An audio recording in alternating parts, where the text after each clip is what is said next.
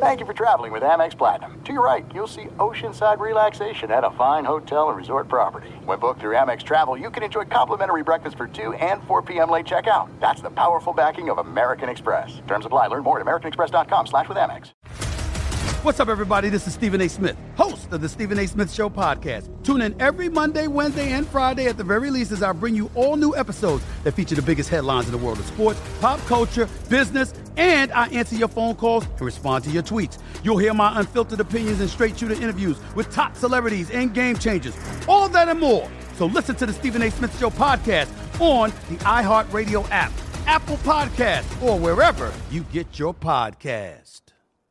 I'm Hannah Storm, and my new podcast, NBA DNA with Hannah Storm, chronicles my 6 decades in professional basketball. From growing up in the sport to becoming one of sports TV's first female broadcasters. Join me as I dig deep into the game's history, unearth some wild stories, and talk to my friends from the world of basketball, from Dr. J to Charles Barkley. It's been a wild ride, and now I get to take you with me. Listen to NBA DNA with Hannah Storm on the iHeartRadio app, Apple Podcasts, or wherever you get your podcasts. NFL Total Access, the podcast, is getting you ready for the 2024 NFL Draft. I'm your host, Andrew Levy, and I'll be delivering 2 shows a week to make sure you're caught up on the very latest NFL news, including every free agency move and how it changes the draft needs of your favorite team. Draft experts and talent scouts, mock drafts, and a few shock drafts, too. NFL Total Access, the podcast, is already on the clock on the iHeartRadio app, Apple Podcasts, or wherever you get your podcasts.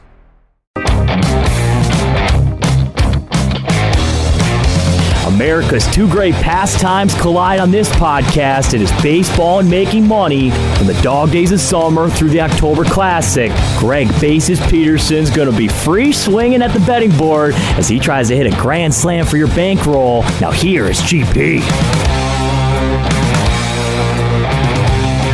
Super Saturday, the one and all. Welcome into the Zuni Tequila Studios for MLB Overtime Betting. Greg Peterson coming at you once again, and we do have a tremendous show for you as our friend Dan Zaborski of Fangraphs going to be joining me in the second segment. We're going to be talking about some of the teams that are heating up, a pitcher that he's looking forward to have a huge run the rest of the season, and oh, by the way, he is one that was on the mound yesterday, so there's a little bit of a tease for you. And in the final segment, I do give you a side and total on every game on today's Las Vegas betting board, and a little something I like to call touch 'em all. First things first, I did get a Twitter question, the Twitter mailbag. As always, feel free to fire those in at @unit_41. Please do not send them via direct message because my direct message inbox, well, it has been burnt to the ground and it will never be seen again. So always tweet that into the timeline, but let's get into it. So you have questions and Greg may or may not have any insight into them, but let's dive into the Twitter mailbag. Joey's Bets, who's on Twitter at Joey's Bets 1 as at @unit_41. Top 3 and worst 3 bullpens right now. Now, this is something that I wish I could give you a cut and dry answer on, but this is something where it varies by the situation because game by game, it feels like these bullpens vary. Now, the Indians have the best bullpen ERA out there in the big leagues, but there have been some situations like earlier in the year against the Atlanta Braves where they failed you. It all depends on where this team is pitching as well, because sometimes you have bullpens, they have a lot of guys that they give up fly balls, so they're obviously going to have a little bit more success in a park like San Francisco rather than if they're playing in a place like Wrigley Field and the wind is blowing out on that day. So it is one of these things that I wish I had a good answer for you for, but it's one that I can't give you a definitive top 3 and bottom 3. We all know who some of the better ones are. The Cleveland Indians have been great. The San Francisco Giants have been doing a very good job with their bullpen. Josh Hader has been letting the team down a little bit, but whenever you have him active for the Milwaukee Brewers are good, and then we all know like the Baltimore Orioles are trash. The Seattle Mariners, doesn't matter where they are, they have not been very good. But we've also seen some reversals, like the New York Mets for a period this year looked like the worst group ever. Now they're in the top 5 with regards to bullpen ERA ever since the All-Star break. So it's one of those things that I can't give you a definitive answer on. It all depends on the situation. It all depends on the day and whether that team is hot and cold in general. So I wish I had a little bit of a better answer for you, but as I've been saying so much on this podcast, handicap every situation as its own living, breathing entity. Don't just have a clear cut, oh, this bullpen is the best, this bullpen is the worst. It all depends. Sorry, sorry I couldn't give you a little bit more of a cut and dry answer, but that is the sad and honest truth. And the sad and honest truth is there were a lot of games out there on Major League Baseball on Friday. Let's take a look back at them. Let's try to find some trends, and let's try to become better handicappers from it. So who's streaking and who is slumping? It is time for Rakers and Fakers. There was one day game on Friday, and it involved the Oakland A's and the Chicago White Sox, and the A's took the White Sox to the woodshed by a count of 7-0. It was Stephen Piscotty getting an early home run off of Ross Detweiler and Matt Chapman, another one off of Ross Detweiler that got things going, and then Chad Pinder got his 11th home run of the year off the bullpens for Stephen Piscotty. He wound up getting his 11th and Chapman his 25th as the Oakland A's put up a 5 spot in the 8th inning, and the White Sox just could not hit Mike Fiers. Mike Fiers, ever since the beginning of May, has an ERA below a 2.2. In this game, he goes 7 innings, gives up 3 hits, no earned runs. He has not given up more than 3 earned runs in a start ever since the beginning of May, and then from there, Jake Diekman and Joakim Soria able to close the door. And for the Chicago White Sox, Ross Detweiler actually wasn't terrible in this one. 5 1/3 innings, he gives up those 2 home runs, but all in all, you couldn't really ask for a whole heck of a lot more considering how bad the White Sox starting rotation is. From there, the bullpen of Jace Fry gives up 4 runs, and Josh Osich gave up a run himself. The Chicago White Sox actually have a pretty decent bullpen, but on this day it wasn't so much. But the bigger issue is the White Sox are scoring fewer than 3.6 runs per game ever since the All-Star break. This is a team that I believe has now scored 4 runs or fewer in 21 out of their last 29 games, and 3 runs or fewer in 20 out of their last 30. So it certainly has not been going well for this bunch. It has been going well for the Houston Astros, but if you had them on the run line, well, they didn't cover that. They knock off the Baltimore Orioles by a count of 3-2. For the Houston Astros, 2 of 13 with men in scoring position. They certainly had their chances. They just weren't able to cash in, but Wade Miley was making the climb. He came in like a wrecking ball, and he just took down the Baltimore Orioles. 5 2/3 innings. He gives up 5 hits, 1 earned run. From there, the bullpen goes 3 1/3 innings. They give up 1 run, so they certainly did their job. But Dylan Bundy, after giving up 2 runs early in this game, really settled down. 6 innings pitch, gives up 2 runs, and then the bullpen of the Baltimore Orioles, which has been much maligned this year, goes a combined 3 innings. He gave up 1 run, and for the Orioles, not too good with men in scoring position as well. They went 0 for 6 in that regard. The New York Yankees also were not able to cash in with men in scoring position. They wind up losing to the Toronto Blue Jays by a count of 8-2. The Yankees were looking for their 10th straight win, and this is, I believe, the first game out of their last 10 on the road that did not go over. So it has been quite earth-shattering there as the Yankees are playing about 74% of their road games to the over. And for the Yankees, both their runs came off of solo home runs. Mike Ford is 3rd of the year. Mike Tauchman is 12th. For J.A. Happ, he has been absolutely hapless for this team. 5 innings pitched, he gives up 6 runs, all of which were earned, including 3 home runs. Now he's a 5.48 ERA. Going deep for the Toronto Blue Jays, Randall Grichuk, his 20th home run of the year. Teoscar Hernandez gets 2 bombs, his 16th and 17th of the year, and Danny Jansen is 10th as Sean Reed Foley continues to be lights out for the Toronto Blue Jays. He has not given up more than 3 earned runs at his start this year. 5 innings pitched, he gives up 1 run. The bullpen was able to take it away from there, going a combined 4 innings, giving up 1 run, and the Toronto Blue Jays now 8-4 in their last 12 games, so they certainly have been cashing some plus tickets. The LA Angels have not been cashing plus money tickets as they are now 2-11 in their last 13 games, and they just get completely crushed by the Boston Red Sox by a count of 16-4. For the Angels, Jaime Barria wound up going 5 innings in this game, giving up 5 runs, all of which were earned. The bullpen didn't fare much better. They go 3 innings. They wind up giving up a grand total of 11 runs. Now the good news is, out of those 11 runs, only 7 of which were earned, but Trevor Cale, in his 2 2/3 innings, he gives up 3 home runs. Jaime Barria gave up 2 himself. The good news for the Angels is they did get a 3-0 lead in this game thanks to an Albert Pujols home run, his 18th of the year, as that came off of Brian Johnson. Brian Johnson, you knew wouldn't be long for this game. He goes 2 2/3 innings. He gives up 3 runs, all of which were earned. Got to give it to the bullpen of the Boston Red Sox, though. They wind up providing 6 1/3 innings, giving up 1 run in the process. And for the Boston Red Sox, it was a hit parade. Mitch Moreland goes yard for his 14th home run of the year. J.D. Martinez gets 2 home runs, his 26th and 27th of the year. Mookie Betts, proving that he is the best around, gets his 20th home run of the year. Rafael Devers is 24th. The Boston Red Sox have now played 61% of their home games to the over, so they've been good in that regard. The Detroit Tigers are now 8-32 in their last 40 home games as they take down the Kansas City Royals by a count of 5-2, getting back-to-back wins for the first time since I have absolutely no idea when, but for the Detroit Tigers, they were able to get a surprisingly good start out of Edwin Jackson. 6 1/3 innings, he gives up 1 run. That 1 run was a solo home run, as actually both of the Royals runs came off of solo homers. Whit Merrifield actually had a leadoff home run, his 13th of the year, and then Jorge Soler Soler. In the ninth inning, gets a home run, his 32nd of the year off the bullpen, and the bullpen of the Detroit Tigers winds up going 2 2/3 innings, giving up just that solo home run.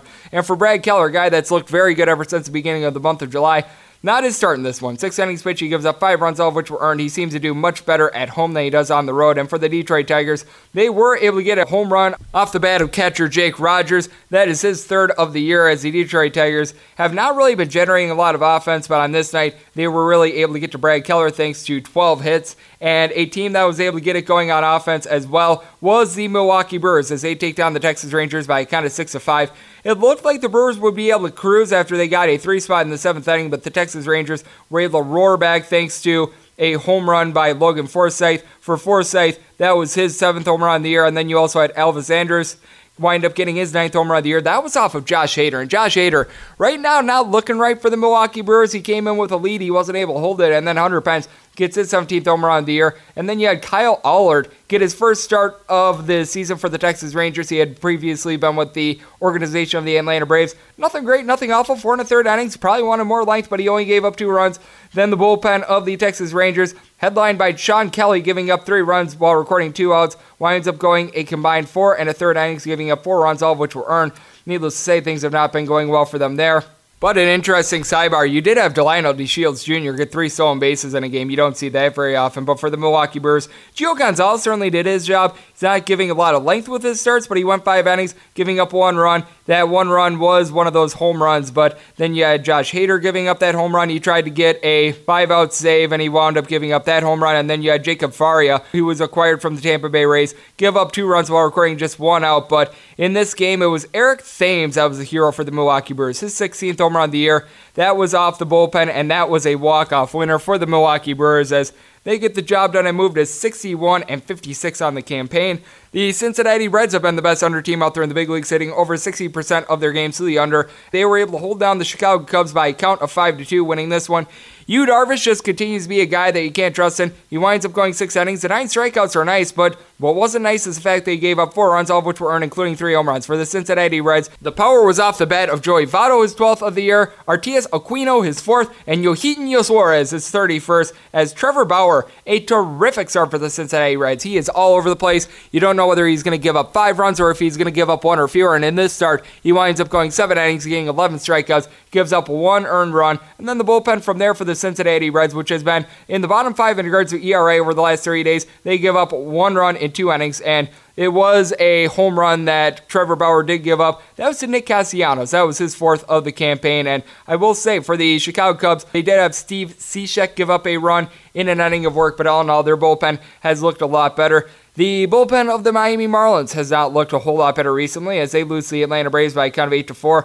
Julio Teheran, though, this is a man that has given up 2 earned runs, that has given up more than 2 earned runs in just 3 starts since the beginning of May, and he once again delivered a gem. 7 innings pitch. He gives up 1 run. That 1 run was a solo home run. As going deep for the Miami Marlins, Sterling Castro, his 11th of the year, but you have seen the Atlanta Braves really not have a good time of it with their bullpen. They wind up giving up 3 runs in 2 innings. They've been a bottom 5 group in regards to bullpen ERA ever since the All-Star break, but they've also been one of the best teams with regards to getting runs and home runs, and in this game they had 3 of them in regards to home runs. Ronald Acuna Jr. goes deep twice, his 31st and 32nd of the year, and Ozzie Albies his 18th, as Caleb Smith has had a little bit of an issue giving up the deep ball, and in this one, he got shelled. 4 2/3 innings. He gives up 6 runs off which were earned, including 2 of those home runs. Austin Brice gave up 1 of those home runs out of the bullpen as well, but all in all, they were not too bad, but the Miami Marlins continue to be a bottom 3 team out there in the big leagues with regards to offensive runs per game scored. A team that has been generating quite a bit of offense recently is the New York Mets, and they get a dramatic win over the Washington Nationals. 7-6 the final. The Washington Nationals bullpen has actually been much better ever since the month of June. They've been league average with regards to their fielding, independent, and ERA, but Sean Doolittle, well, for bettors, he did very little. He gave up 4 runs while recording 2 outs in the 9th, and it squanders what was a pretty good start for Steven Strasburg. 7 innings pitch, gives up 3 runs, including 2 home runs. Going deep for the Mets in this one off of Strasburg was J.D. Davis, his 13th, and Pete Alonso's 38th, but Todd Frazier was able to get a big home run in the 9th, his 15th, and then the Mets were able to get the walk-off winner from there, as Marcus Stroman wound up giving up quite a few runs himself. 6 innings pitch, gives up 4 runs, all of which were earned. He has not necessarily been sharp with the Mets, but the Mets bullpen seems to be improving, even though on this night they give up 2 runs in 3 innings, but they certainly did a whole lot more than Sean Doolittle, and for the Washington Nationals, they got a pair of home runs themselves. Anthony Rendon is 25th, Juan Soto is 22nd, but the Nationals as well, 2 of 13 with men in scoring position. A team that has been leaving a whole lot of men on base is the Colorado Rockies, and they wind up losing to the San Diego Padres by a count of 7-1. Kyle Freeland has 1 win since the beginning of May, and in this one he didn't get one as well. 6 innings pitch, gives up 3 runs, all of which were earned. I believe that he's given up 3 earned runs or more in all but one of his starts since the beginning of May. And then you had Scott Oberg from the bullpen, arguably their best bullpen piece, give up 4 runs in an inning as well, including a home run. For the San Diego Padres, being able to supply that power, Josh Naylor is 5th of the year, and for the Colorado Rockies, they were 1 for 6 in this game with men in scoring position, and for the Colorado Rockies, they have now lost 14 out of their last 17 road games, so they have really been struggling, but who's not struggling? Cal Quantrill of the San Diego Padres, 7 innings pitch, does not give up a single earned run. From there, you had the bullpen go a combined 2 innings, giving up 1 run, but Cal Quantrill has looked very sharp ever since the middle of July. He's got an ERA below a 2.5 in that time, and he has been very reliable for the San Diego Padres. The Cleveland Indians bullpen has been reliable all year long, and it powered them to a 6-2 victory over the Minnesota Twins. And what else powered them to victory? Shane Bieber fever. 7 innings pitch. He gives up 2 solo home runs, but he still delivered great length and got another win. Going deep for the Minnesota Twins in this one, Eddie Rosario, his 25th home run of the year, and Jason Castro, his 12th. But for the Cleveland Indians, they weren't able to get any home runs, but you know what's better than home runs? 6 total runs, as they were able to get 14 hits. They went 5 of 14 with men in scoring position, and for the Minnesota Twins, it was Devin Smeltzer who saw a little bit of regression. He had stranded every man that had reached base on him this year going into the start. Well, that wasn't the case in this one. 4 2/3 innings. 4 1/3 innings. He gives up 6 runs, all of which were earned. Got to give it to the bullpen. They wind up going 4 2/3 innings, not giving up a run. This is a Minnesota Twins team that has had a bottom 8 bullpen in regards to ERA ever since the All-Star break. But for the Cleveland Indians, once again, their bullpen was good. They wind up going 2 innings, not giving up a single earned run. So they certainly did their part. The St. Louis Cardinals were able to do their part with the offense as they knock off the Pittsburgh Pirates by a count of 6-2. Surprisingly in this one, it wasn't the fault of Chris Archer that the Pirates lost this game. He winds up going 6 innings, giving up 2 runs. He was very decent there, but then Richard Rodriguez comes out of the bullpen for the Pittsburgh Pirates, and while recording 1 out, he gives up 4 runs, 3 of which were earned for the St. Louis Cardinals. Getting the big hit in this one was Marcell Ozuna, his 22nd home run of the year. Dakota Hudson was not long for this game for the St. Louis Cardinals, though. The team is now 12-3 over the course of his last 15 starts, but really wasn't him on this one. 4 innings pitch, he gives up 2 runs, both of which were earned. I'm pretty sure he left with an injury, seeing as though he only threw 49 pitches, but the St. Louis Cardinals bullpen themselves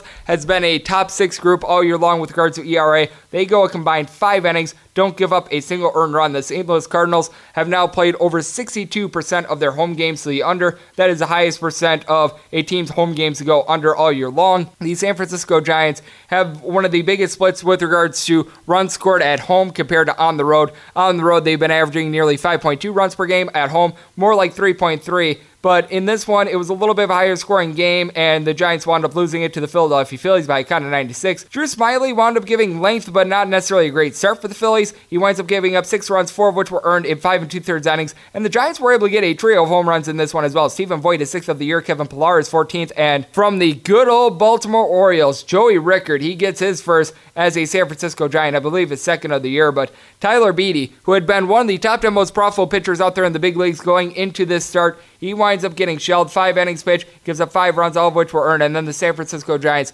who entered into this night with the 2nd best bullpen ERA in the big leagues, they go a combined 4 innings, but it was Tony Watson who gave up 4 runs, all of which were earned, without even recording it out. For the Philadelphia Phillies, it was Bryce Harper being able to get a pair of home runs in this one, his 21st and 22nd of the year, 4 RBI. He came up big in the Philadelphia Phillies bullpen, which has been much maligned all year long. 3 1/3 innings. They don't give up a single earned run. Very good sign for them. And then we've got 2 games in progress as I do this right now. The Tampa Bay Rays are entering into the bottom of the ninth inning, up on the Seattle Mariners by a count of 5-2. You got to think that the Mariners probably not going to be able to muster up a comeback, but Jalen Beeks, who got the start in this one, was not long for the game. He racked up 85 pitches in 3 2/3 innings, but he only gave up 2 runs, one of which was earned. He was hurt a little bit by his fielding, and then from there, the Tampa Bay Rays have so far went 4 1/3 innings, not allowing a single run. But for the Seattle Mariners, needless to say, they didn't get quite that good of a backup plan for Marco Gonzalez, who had a very good start in this one. 6 1/3 innings, he gives up 2 runs.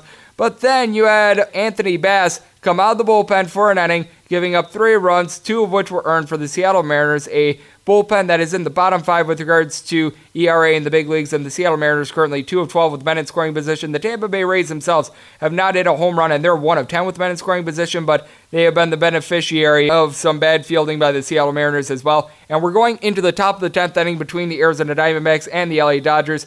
This game was 2-0 Dodgers going into the top of the 9th inning, and then the Arizona Diamondbacks were able to strike with a Carson Kelly 2-run home run, his 15th of the year. That came off of Kenley Jansen, who all of a sudden has become unreliable, as Walker Buehler winds up going in this game 6 innings, doesn't give up a single earned run. From there, you had the bullpen doing their job until it got to Kenley Jansen, and it looks like it's a improved Dodgers bullpen, but Kenley Jansen just proving that he's still not himself. And for the Arizona Diamondbacks, Robbie Ray gave a pretty good start. 6 innings pitch, he gives up 2 runs, both of which were earned, and the bullpen from there has won 3 innings without giving up a run. So that is big for an Arizona Diamondbacks bullpen that, let's face it, has been pretty bad themselves. And I did get a question on Twitter as to who I would have as my starters for a Dodgers series 1 through 3 if they were to get to the postseason, which obviously they will, between Hyun-Jin Ryu, Walker Buehler, and Clayton Kershaw. The order I would have that in, by the way, Hyun-Jin Ryu, Clayton Kershaw, Walker Buehler. You want to have that experience of Clayton Kershaw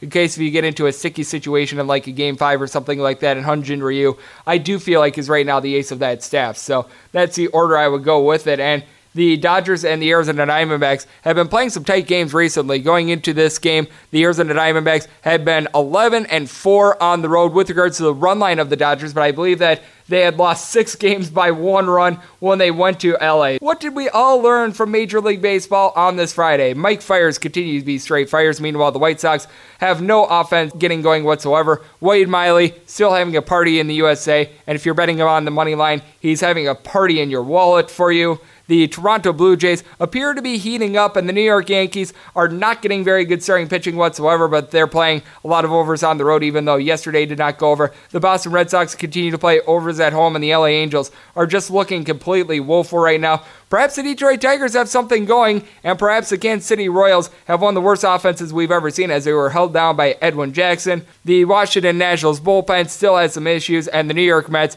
are now 14-1 out of their last 15 games. Needless to say, hottest team out there in the big leagues. Julio Teheran is one of the hottest pitchers out there in the big leagues, but is not being priced as one, and Caleb Smith seems to be falling back to earth a little bit. The Chicago Cubs are 12 games below 500 on the road, despite being a team that wins 66.6% of its games at home, and the Cincinnati Reds just continue to play unders. The Milwaukee Brewers bullpen has proven to be unreliable, but that goes double for the Texas Rangers. The Cleveland Indians bullpen, though, it's proving to be very reliable. Meanwhile, it appears as though regression has set in for Devin Smeltzer of the Minnesota Twins. Despite a good start from Chris Archer, the Pirates still are continuing their losing ways since the All-Star break, 4-22 since the break. Meanwhile, the St. Louis Cardinals continue to play unders at home. The Colorado Rockies are looking woeful on the road. Meanwhile, the San Diego Padres are getting great starts from Cal Quantrill. The Arizona Diamondbacks and LA Dodgers continue to play close games whenever they hook up at Dodger Stadium. And the San Francisco Giants are right now falling back to earth, losing 7 out of their last 9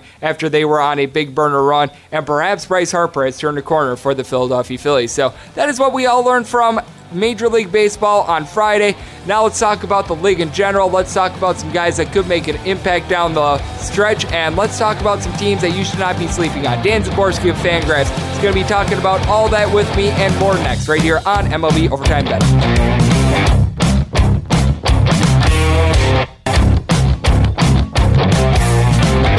Greg is going to the bullpen as he makes a call to the Azuña hotline. We're back here on MLB Overtime Betting. Greg Peterson coming at you from the Azuña Studios out here in lovely Las Vegas. It is always great to have on our next guest. He does tremendous work with Fangraphs. and he is a gentleman that also still contributes to ESPN. He is a man that does a little bit of everything. He looks at baseball from more of an analytics perspective, but at the same time, he does a very good job of being able to put things in layman's terms as well. You can follow him on Twitter at @DZymborski, and that is spelled the letter D and then SZYBORSKI. Dan Szymborski joining me right here on the podcast. And Dan, how are you doing on this fine day? I'm doing well. How are you doing, Greg? I am always doing well. Thank you so much for joining me. And I think we can both agree that a team doing very well is the Houston Astros. With all the pickups that they have, I would have to argue that this is right now the best team out there in baseball. You take a look at the futures board over there at the Westgate. They're 2-1 to win the World Series. And in all honesty, I just can't disagree with that. We see the New York Yankees playing some great baseball, but let's face it, they're right now in the part of their schedule where they're playing like the Blue Jays, Baltimore Orioles, and everything like that, and they're pretty banged up. And I just don't see how you could put any team over the Houston Astros right now for that number one spot in the big leagues. No, I think they're the best team in the league right now, and it was nice to see one of the contenders really make an all-in type of move when they picked up Zach Greinke, because they traded up some real prospects. I mean, they didn't give up Kyle Tucker, who they didn't really want to for obvious reasons. They didn't give up Jordan Alvarez for, again, obvious reasons. But they gave up some pretty good pieces to bring in Zach Greinke. They got it to work out. And it's the kind of thing that other teams should have been doing. You saw a lot of teams only make, pick up some relievers here and there, while Houston made the splash to the rotation. I'm not sure if I buy 2-1 odds, but they are the best team in baseball right now. Oh, yes. And whenever you have the number one team out there in baseball, they're always going to be a little bit overinflated. And I felt like we were maybe a little bit overinflated on the San Francisco Giants for a while. This was a team that from the end of June until I would say late July was just on a 1-month run that I think that we both still have no idea how they were able to do it. This is a team that still has a very good bullpen. You still have Madison Bumgarner who's doing a great job, but then you got guys like Sean Anderson and Connor Menez who are right now starting, and it's not like they're the worst starting pitchers in the world, but at the same time, it's not quite enough to be able to keep you afloat. Joe Panik is no longer on the roster. He was a big part of the team that won their last World Series, and you just don't have a lot of guys other than maybe Donovan Solano that surprised me in that lineup. And I think that the Giants are now playing to their true form, which is a team that is just below 500, but is going to keep it close just because they keep games low scoring in general. Yeah, you look at the Giants rotation, and it's just hard to see that rotation in October. I know that the NL is, a very even league from top to bottom, at least after the Dodgers. But I mean, literally, whose rotation would you take the Giants over? I'm thinking Orioles, Blue Jays, and then I kind of get stuck. I think I'd actually rather have the Marlins rotation. I'd rather have the Tigers rotation since they hung on to Boyd. And that's not very complimentary. I will say, I will take the San Francisco Giants over the Detroit Tigers, as we do have Dan Szymborski joining me on the podcast, because you take a look at the Detroit Tigers. You bring up Matthew Boyd. I'm surprised he did not get moved at the deadline. You do have a couple guys that are doing an okay job of pitching for the Detroit Tigers, but then you got Trevor Rosenthal in the bullpen. He had a whip when he was with the Washington Nationals of a 3.63. I can't remember any guy ever having a whip of a 3.63 with a team. That was very interesting. You've had like Ryan Carpenter and Gregory Soto give starts and everything like that. And this Detroit Tigers team, dare I say, is as bad as the Baltimore Orioles were last year. Yeah, the offense is really, really terrible. And obviously they had to give up Nicholas Castellanos. There was no reason to keep him around. But still, without Castellanos in that lineup, I made a joke that the Tigers aren't going to have to install nets for a while because they don't have anyone who can actually hit into the crowd. This offense is just absolutely terrible. You've got Brandon Dixon right now as the best power hitter on that team, as Dan Szymborski joining me right here on the podcast. And another team that's really struggling with the power is the Chicago White Sox. The Chicago White Sox, in their first 27 games since the All-Star break, averaging 3.6 runs per game. Worst offense out there in the big leagues. Now, I know that a little bit is because Yohan Moncada has been out of the fold for the last couple of weeks, but what in the world has happened to the Chicago White Sox? I felt like they were playing a little bit above their heads to begin the year. You're actually noticing guys like Ivan Nova pitching better, but at the same time, this offense, even though you have a couple guys that are hitting right around 300 and Ryan Goins and Tim Anderson, they're just not getting anything generated. They just have a lot of positions where they're not getting power, and that's kind of a problem in 2019 because if you don't have power, everyone has power. So it's not like you'd say, oh, there's another 15 teams in the league that aren't hitting a home run a game. The White Sox have had a serious power outage. They're down near the bottom of the AL in home runs. And they play in a park that's actually home run friendly. It's not like they're playing like in San Francisco or San Diego. I think that they still have a lot to sort out. I think people were a little too high on them. I think that the rebuild's on the right track. There have been some concerns. I mean, they've lost, 3 pitchers to Tommy John surgery that they were really looking forward to, Dunning and Kopech and Rodon. I think it's a team that's still in the way, but I think that some of the respectable playing was a little too soon and people got excited a little too quickly about the White Sox.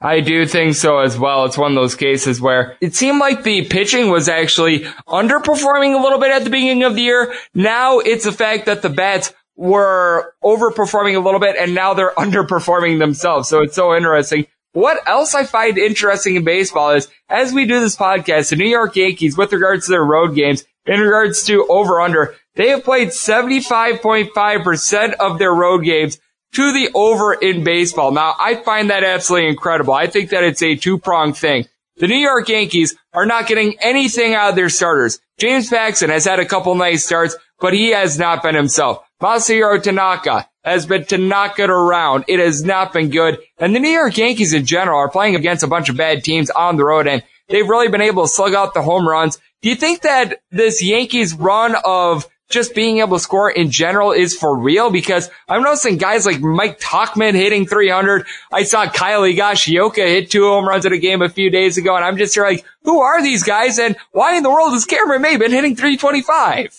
Well, that's kind of the magic of playing the Orioles. The Yankees just set the all-time record for most home runs against a single team. Like 14 of them. They hit a lot. It's pretty amusing. The Orioles are, at this point, they're on pace to set the home run allowed record by like 70 home runs. That's absurd. They're like 25 or something away. They have to allow like half a home run a game for the rest of the season, which isn't going to happen for obvious reasons. I mean, the Yankees, they got a quarter of their road games, essentially. They got 20 games a year, give or take, against the Orioles and the Blue Jays. So that's good for the divisional stats for AL East teams playing on the road. Oh, I'm right. I think it's a really good team. I think they're disappointed too that they couldn't close a deal for one of the pitchers out there because the Astros took a big heads up over them when they got Greinke and the Yankees weren't able to acquire a similar upgrade. I agree with you. I think that the Yankees were really looking for that marquee starting pitcher. Instead, they're now stuck with guys like Jay Happ and company. As we do have Dan Zaborski joining me right here on the podcast. And a couple teams out there in the NL were able to make some moves. The Chicago Cubs were able to do a nice job of being able to bring in a couple pieces. Nick Castellanos has done a good job in that lineup. But my big concern with the Chicago Cubs is the fact that they play so well at home. They're winning right around 67% of their games at home. On the road, they're over 10 games below 500, though. And then you got the St. Louis Cardinals, a team that is just not scoring a lot right now. I know that they got Marcell Ozuna back in the fold about a week ago, and they do have a couple guys that are doing a decent job. I do like the fact that Paul Goldschmidt has been coming on, but which out of these two teams are you buying a little bit more out there in the NL Central? Just because I feel like both the Cardinals and the Cubs both have some things that they do very well, but they both have their deficiencies as well. I think the Cubs have higher upside. The Cardinals are always a team that seems to have kind of a low ceiling but a high floor. The Cardinals are never really truly terrible, but they're rarely ever truly great. That is such a good point. I know what you're saying because I still remember when the Cardinals won their last World Series quite a few years ago. They were like 10 games out of the wild card, and then they just got on one big run to be able to win it. Yeah, if you told me that the Cardinals won between 85 and 88 games every single year of my life, I probably would believe you, even though I know that's not quite true. But I would totally believe that until I thought about it. Because, I mean, it's a good team and it's a solid team, but it's a team that never really has that high upside. And they kind of were a hard team to upgrade at the trade deadline because they don't have glaring holes. You look at a team like the Cubs, they have some really high highlights. You look at players like Javier Baez and Chris Bryant, Anthony Rizzo generally, but they have holes, and holes are easier to fill than average players because to upgrade on a hole, you just need an okay player. To upgrade on an average player, you essentially need a star. So the Cubs, I think, did a little better, and I think Nicholas Castellanos was probably the best fit for the Cubs of probably any team for him. So it's a good fit for them. They were lucky to be able to hook up an extra catcher, Jonathan Lucroy, after injuries hit again, and they had already traded away Maldonado again. I think the Cubs are the best team, and you can see them starting to pull a little bit away, just slowly. Yeah, and it's really interesting because both these teams are, in regards to post-All-Star break ERA, in the top 6 in that regard as well. So both these teams are getting some pretty good pitching. The Cardinals, it just feels like don't quite have the bats that the Chicago Cubs do, but a team that has been really good after the All-Star break as well. The New York Mets, as a matter of fact, they've been the best team in regards to record ever since the All-Star break. They go on a run where they win 13 out of 14 games. I think that we'd both be lying to ourselves and the audience if we said that we all saw this coming, but how have the Cubs been able to do it? Because this bullpen for a 3-week stretch was the worst bullpen I had ever seen in my life, and ever since the All-Star break, they're right around the top 5 in regards to bullpen ERA. One of the nice things is that the rotation, the Mets kind of failed to do what they wanted to do, and that was good for them because, they wanted to acquire Stroman and then for some reason trade away either Syndergaard or Wheeler, but they failed to do the second part of that, and they accidentally ended up with both Zip's projections, my projections, and Steamer, Jared Cross's projections.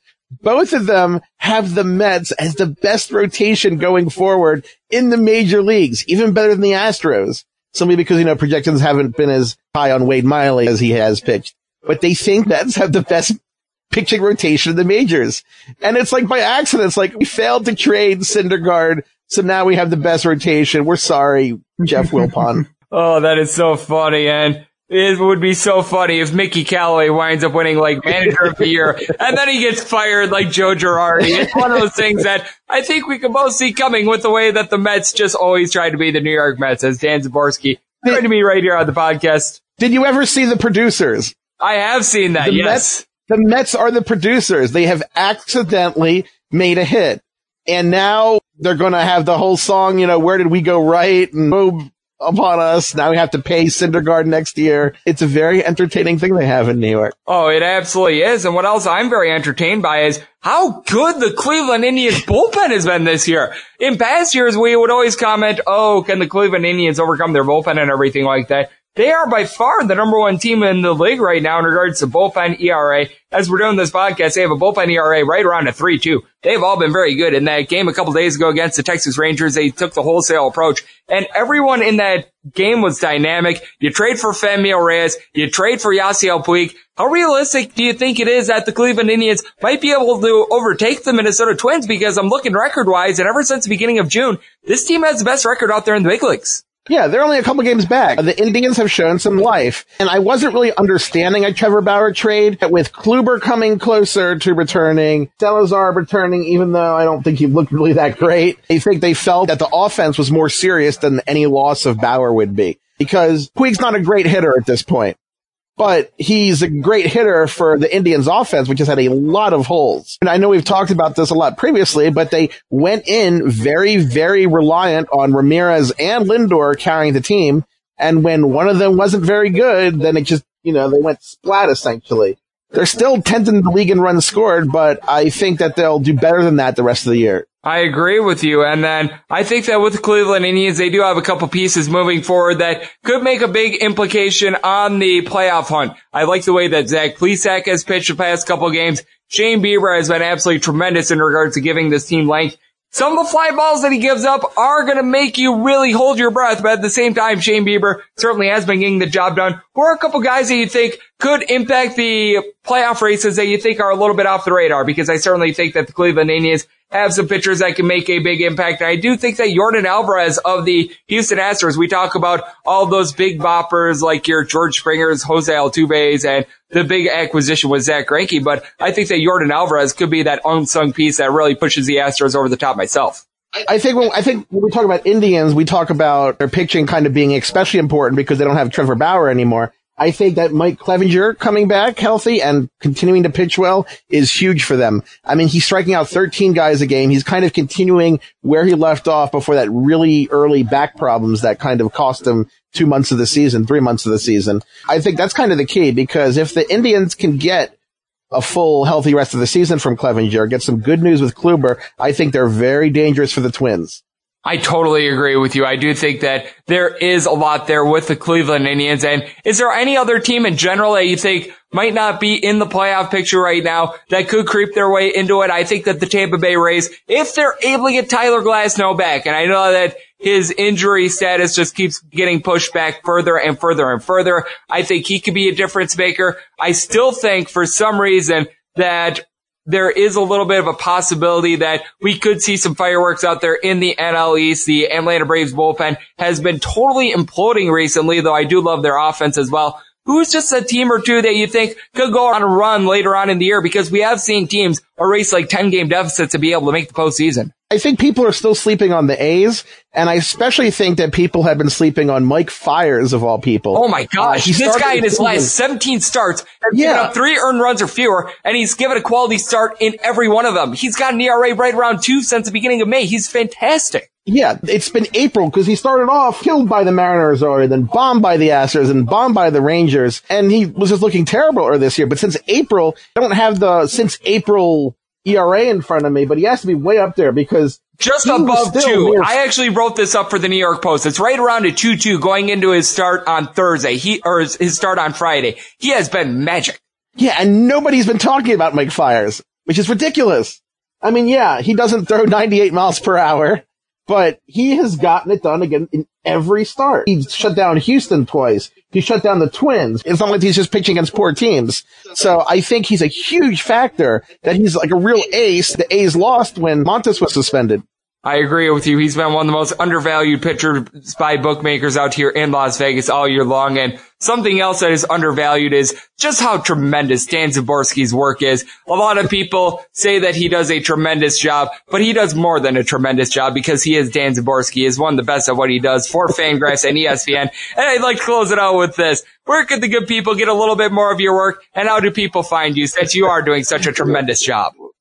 Well, you can always find me at fangraphs.com almost every single day. I still write now and then for ESPN. You can find me on Twitter getting mad about things, usually at like 3 a.m, because I kind of have the hours of an 80s disco kid without the partying.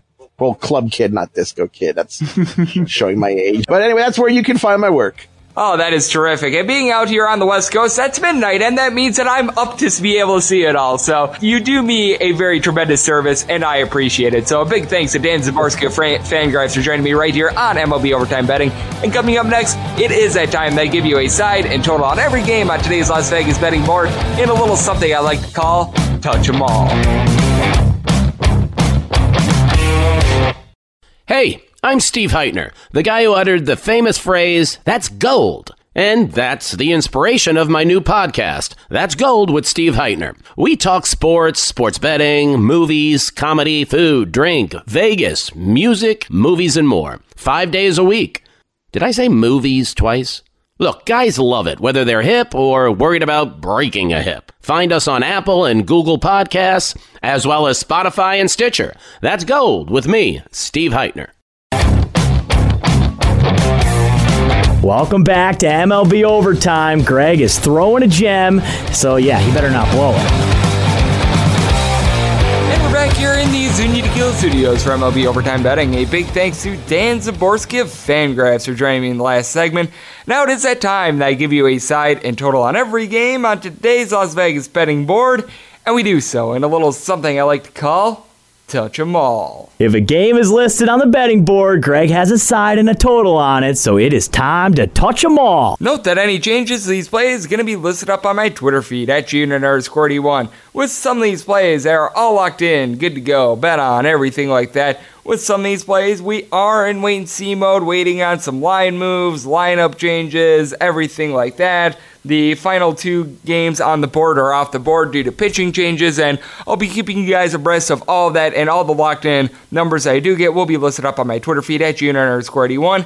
And as per usual, we're going in Las Vegas rotation order, and that begins with 9:51, 9:52. The Philadelphia Phillies hit the road to face off against the San Francisco Giants. Jeff Samardzija goes for the Giants. Vince Velasquez for the Philadelphia Phillies. Across the board, the total on this game is 8.5. Over as juice -115. The under is -105. If you're looking at the Giants, laying -112. Meanwhile, the Philadelphia Phillies +102. Vince Velasquez has actually looked a little bit better in his recent starts. Now, this is a guy that's giving up 2 home runs per 9 innings, but he's got the most outfield assists of any pitcher out there in the big leagues. And in his last start against the Arizona Diamondbacks, he gives up 2 runs in 7 innings, and his 2 starts previous against the Giants and also against the Detroit Tigers, a combined 10 2/3 innings, giving up 2 runs there. He hasn't given up more than 4 runs in an appearance ever since May 6th, so he's actually been doing a solid job there. Then you take a look at Jeff Samardzija. This is a guy that for the years has given up right around 1.5 to 1.6 home runs per 9 innings, but I will say, ever since the beginning of July, he has been better. He had 1 bad start against the Mets in which he gave up 4 runs in 5 innings, but the Mets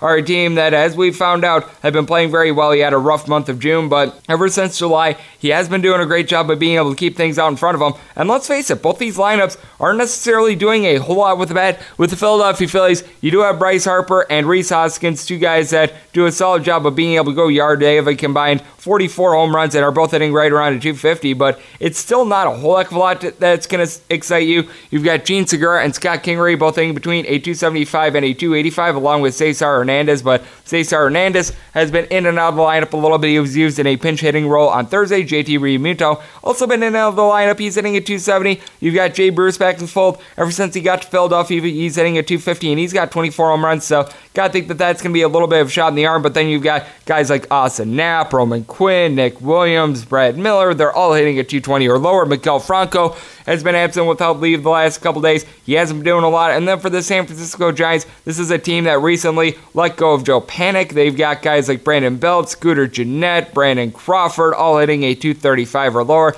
I will say that Austin Slater's been solid, 275 batting average there. Mike Yastrzemski more around to 270 along with Stephen Voigt, and Buster Posey 260 himself, but you're looking at two teams that they don't have a lot of hitting. With the San Francisco Giants, you have the second best bullpen ERA out there in the big leagues with Phillies. They are below average with regards to bullpen ERA, and with the San Francisco Giants, I do think that Samardzija is going to give a little bit more length to Vizquel-Velasquez. So for that reason, don't think we're going to see a whole lot of scoring in this game. Going to be taking this total under. And then with regards to the side, going to be looking at the San Francisco Giants. I noticed that the Giants opened up more around a minus 120-ish, so in wait-and-see mode to see if I'm able to get more of a even money price on the San Francisco Giants, and I've seen a little bit of steam coming on the over as well, so waiting on both of those. 953, 954 on the betting rotation. Miami Marlins play host the Atlanta Braves. Mike Soroka goes for the Atlanta Braves. Sandy Alcantara for the Miami Marlins. Your total on this game is 8.5. The under is just a minus 115. The over is minus 105. If you're looking at the Marlins, going to be getting plus 190. Meanwhile, the Atlanta Braves are laying minus 210. And the Atlanta Braves, as a road favorite this year, 22-8. They've been doing a very good job in that regard. And how about Mike Soroka not really giving up the deep ball? This is a man that is giving up just over a half a home run per 9 innings. He's been absolutely dynamic in that regard. 10-2, 2.45 ERA. We also know with the Miami Marlins, in regards to home runs per game at home, they rank in the bottom 3 in the big leagues. It's them and the Detroit Tigers. And with Soroka, he has had a couple starts where he's given up 4 runs. He had 2 of those stints in the month of July, but this is a guy that's given up more than 4 earned runs in just 1 start so far this year, and I think he's given up 4 earned runs or more in just 3 starts. So he's done a great job of being able to keep things out in front of him. Doesn't really give out a lot of walks. Meanwhile, Sandy Alcantara, he does give out a lot of walks. 4.5 walks per 9 innings, 4-10 record, 4.50 ERA. Ever since the All-Star break, he's been a little bit of a hot mess. He's given up 4 earned runs or more in 3 out of his last 5 starts. I will say he didn't look bad against the New York Mets. Team let him down a little bit there, but we know that with the Atlanta Braves, they're certainly going to be backing up Soroka with a whole lot more offense than that of the Miami Marlins. You do have Freddie Freeman and Ronald Acuna Jr.,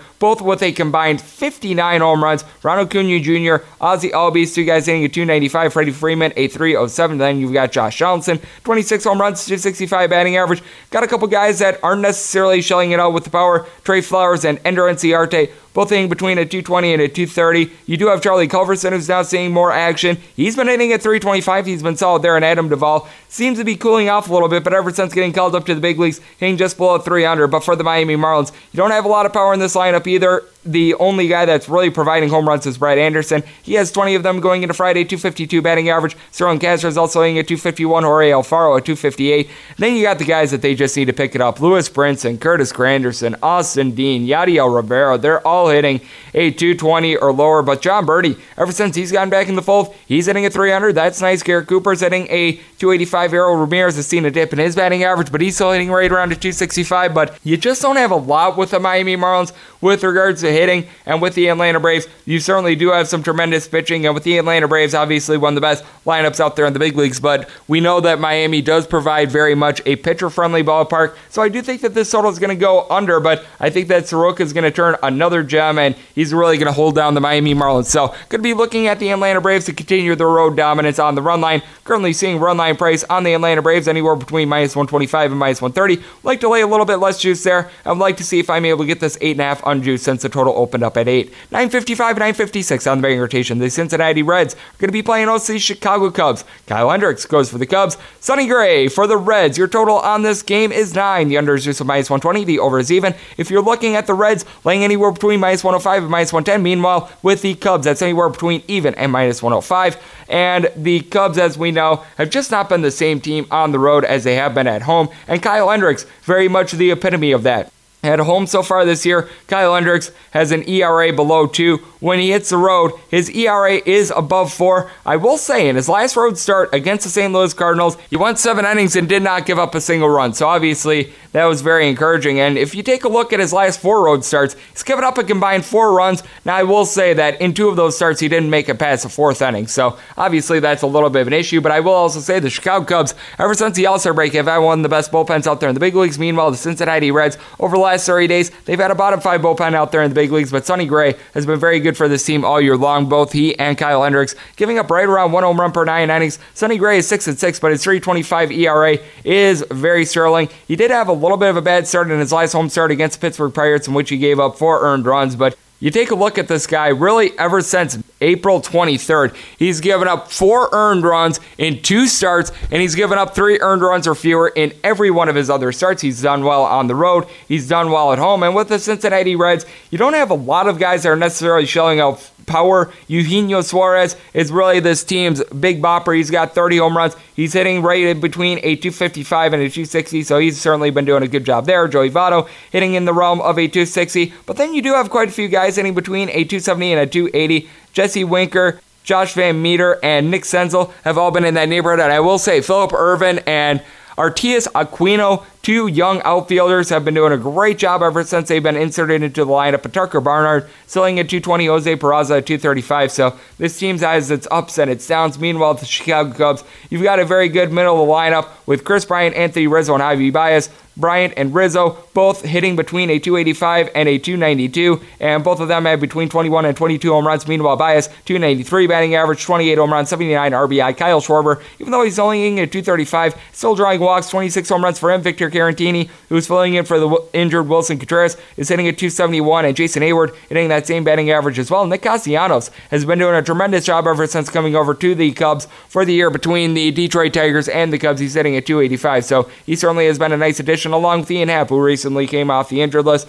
I do think that the Chicago Cubs certainly are going to be able to get a decent start in this spot, but I do think that Sonny Gray is going to be able to deliver a little bit better than Kyle Hendricks, because I do still have my trepidations with Kyle Hendricks on the road, and I think that Sonny Gray going to be able to hold down a Chicago Cubs team that, let's face it, on the road so far this year, they entered into Friday with a 22-33 road record. So for that reason, looking at the Cincinnati Reds here and the total under, already locked in the total under. I do like the fact that the total is 9. I'm seeing it dipping right now. And with the Reds and Wayne Seymour, I think that a little bit of public money is going to be coming in on the Chicago Cubs, and that'll allow me to get a little bit of a better price. 957, 958 on the betting rotation. The New York Mets play host to the Washington Nationals. Patrick Corbin goes for the Nets. Meanwhile, Noah Syndergaard for the Mets. Your total on this game is 8. Under is used of minus 120. The over is even. If you're looking at the Nationals, going to be getting even money. Meanwhile, the Mets, you're going to be laying minus 110. And with Noah Syndergaard, he has looked very good recently, and Patrick Corbin coming off a rough last start against the Arizona Diamondbacks, but I will say, in the month of July, both these guys were absolutely sensational, and we've also noticed that both these bullpens, which all year long have not been very good at all, they've really emerged. The Washington Nationals had the worst bullpen ERA out there in the big leagues until the month of June began. Ever since then, they've been a little bit above league average. Meanwhile, for the New York Mets, they were absolutely dreadful from late June until early July. But ever since the All-Star break, top 5 bullpen ERA out there in the big leagues. And you take a look at Noah Syndergaard, what he's been able to do ever since giving up 4 runs in 5 innings against the Philadelphia Phillies on July 6th has been absolutely amazing. He's wound up going over the course of his last 5 starts, 7 innings in each of them, and he has given up a grand total of 7 runs in those 5 starts. So he certainly has been on his game. He's doing a good job of being able to limit the long ball, giving up a little bit under 1 home run per 9 innings. Meanwhile, Patrick Corbin, he's giving up right around 1 home run per 9 innings. So he certainly has not been taken deep as well. 9-5 record, 3.43 ERA. He had that bad start against the Arizona Diamondbacks, but in the month of July, he wound up making a total of 6 starts, gave up 3 earned runs or fewer in every one of them, and there was only 1 start in which he gave up exactly 3 earned runs, and you even date it back to the month of June. His last 2 starts in that month, he wound up going a combined 14 innings across those 2 starts, giving up 2 runs. But we know this, both these these teams who have a couple mashers. Jeff McNeil at the top lineup of the New York Mets has been doing a terrific job of setting the table. On base percentage above 400. His batting average is a 340. And then you've got Pete Alonso. He has really been going deep all year long. 37 home runs, 260 average, 83 RBIs. And then you've also got Amid Rosario is getting on base with a 280 batting average. J.D. Davis is hitting above a 300. Wilson Ramos has got his batting average right around a 270. Todd Frazier has really been dipping. He and Joe Panik are in between a 240 and a 235. Joe Panik, recently acquired from the San Francisco Giants, that should give them a little bit of a shot in the arm. And Michael Conforto, 25 home runs ago with a 260 batting average. Meanwhile, for the Washington Nationals, the top of the lineup has been very good for this team. Adam Eaton, Trey Turner, and Juan Soto, all in between a 280 and a 287. In the case of Juan Soto and Anthony Rendon, both their on-base percentages nearing 400. They've got a combined 45 home runs, and Anthony Rendon's hitting a 314. Do have a couple guys that you need to pick it up with the bat. Matt Adams, Brian Dozier, Victor Robles, all in between a 235 and a 245. And then you've got Yan Gomes, who's hitting right around a 215. But Kurt Suzuki at the catcher spot has been solid, 270 batting average for him. And then whenever you've got Howie Kendrick out there, he's been in and out of the lineup quite a bit. He's been doing a good job hitting above a 300. And Ryan Zimmerman, when he was given this team at bats, I think that he's injured once again. He has been solid as well. But I do think that this is a spot in which the Washington Nationals are going to be able to get a little bit more out of Patrick Corbin than the Mets are out of Syndergaard. I do feel like there is some regression coming in for the New York Mets, and I think it starts with the series. So for that reason, going to be taking the Washington Nationals in this spot, and I'm going to be taking this total over. I do think that the Nationals are going to be able to get to Syndergaard, and I do think that the bullpen is going to start to relent a little bit. Currently, Wayne Steamboat on both of these. I do think that a lot of people are going to try to ride the streaks, and I think that they're going to be betting on a lower scoring game. 959, 960 on the betting rotation. The St. Louis Cardinals going to be playing host to the Pittsburgh Pirates. Joe Musgrove goes for the Pirates. Adam Wainwright for the St. Louis Cardinals. Total on this game is 8.5. Over as juice of minus 120. The unders even if you're looking at the Cardinals line minus 145. Meanwhile, the Pittsburgh Pirates a plus 135 underdog. And the Pittsburgh Pirates going into Friday had been 4-21 ever since the All-Star break. Now I will say, one of those wins were courtesy of Joe Musgrove. He's been doing a little bit of a solid job, but with Adam Wainwright, he surprisingly has been one of the best under pitchers out there in the big leagues. He's in the top 5 among qualifying pitchers with regards to the percent of his starts that go under, which is surprising because he's giving out right around 4 walks per 9 innings, 1.2 home runs per 9 innings. He hasn't been great, but he hasn't been awful. This is a guy that, other than just getting shelled against the Cincinnati Reds, giving up 7 runs in 3 1/3 innings, he's really been a guy that's giving up a whole lot of 3 runs and everything like that. Ever since May 28th, he has given up more than 4 earned runs in just one start and given up exactly 4 runs in another start. All the other starts, he's given up 3 or fewer. Meanwhile, Joe Musgrove, this guy is a real mystery to figure out because he's only giving up right around 1 home run per 9 innings, but you take a look at his last start against the Mets, just got completely shelled. He wound up giving up 8 runs in 3 1/3 innings. Start before that against Reds, he gives up 2 runs in 6 innings. Start before that against the St. Louis Cardinals, 5 runs in 5 innings. Start before that against Philadelphia Phillies, 0 runs in 6 innings. You just can't get a read on this guy. I will say the last time he started in the city of St. Louis, gave up 4 runs, did not make it past the 5th inning. And we do know this with the Pittsburgh Pirates. They are really lacking with regards to power. They do have quite a few guys that are doing a great job of getting on base. You still got Brian Reynolds hitting above a 330, Jose Ozuna, Kevin Newman. Both guys are hitting above a 300. You have seen Starling Marte and Josh Bell see a dip in their average. These 2 guys, along with Colin Moran, Jacob Stallings, and Adam Frazier, are all in between a 265 and a 285. And in the case of Marte and Josh Bell, they've got combined 47 home runs, but neither of these guys have really been shelling out power ever since the All-Star break. Melky Cabrera's been in and out of the lineup as well. That has hurt this team. And then with the St. Louis Cardinals, they've been very inconsistent with their average as well, but they do have quite a few guys hitting between a 241 and a 255. Tyler Edman, Dexter Feller, Paul Goldschmidt, Paul DeYoung, Marcell Ozuna, their top 5 hitters, all in that neighborhood. I will say Paul Goldschmidt was on a nice tear a few weeks ago. He had 7 home runs over the course of 9 games, and he's got 25 for the year. Meanwhile, Marcell Ozuna and Paul DeYoung, a combined 40 between the 2 of them, so they've been doing a solid job there. But Matt Carpenter still hitting only a 220. Colton Wong has been picking things up himself. He's hitting a 270, but Matt Wieters, who's filling in for the injured Yadier Molina, only a 234. But I will say this for the St. Louis Cardinals. Top 5 bullpen in the big leagues with regards to ERA. They've been doing a very good job in that regard. And the Pittsburgh Pirates, well, they're just not putting up runs on the board in general. So for that reason, going to be looking at the St. Louis Cardinals on the money line. I do think that this is going to be a little bit of a lower scoring game. Likely going to bypass the run line because I'm right now seeing that right around plus 125. If that elevates a little bit, I might take a look at it. So I'm in wait-and-see mode on the side. And with regards to this total, this actually opened up at 9. If I can get it back at 9, I'm certainly going to take it. If not, I'm going to lock in the under 8.5 at favorable juice, but I'm going to be playing that one way or another. 961, 962 on the betting rotation. The San Diego Padres play host to the Colorado Rockies. Chichi Gonzalez goes for the Colorado Rockies. Chris Paddock for the Padres. Your total on this game is 8.5. Over and under both at minus 110. The Padres laying anywhere between minus 185 and minus 190. Meanwhile, the plus price on the Colorado Rockies is plus 170. I will say, despite the fact that Chichi Gonzalez doesn't necessarily sound like the Mona Lisa Vito of starting pitching, he has not been too bad. Meanwhile, Chris Paddock, ever since he got recalled from AAA, he's had one start in which he's given up more than 3 earned runs, so he's been very solid there. Now, I will say with Chris Paddock, he is also giving up a little bit over 1.5 home runs per 9 innings. That's been a little bit of a bugaboo for him, but the Colorado Rockies, the top scoring team with regards to runs per game at home this year, bottom 10 in the big leagues with regards to scoring runs on the road, and I will hit on Chichi Gonzalez once again because I brought him up a little bit earlier. Wound up making 2 starts in the month of July, wound up going 10 2/3 innings. He gave up 5 runs, all of which were earned.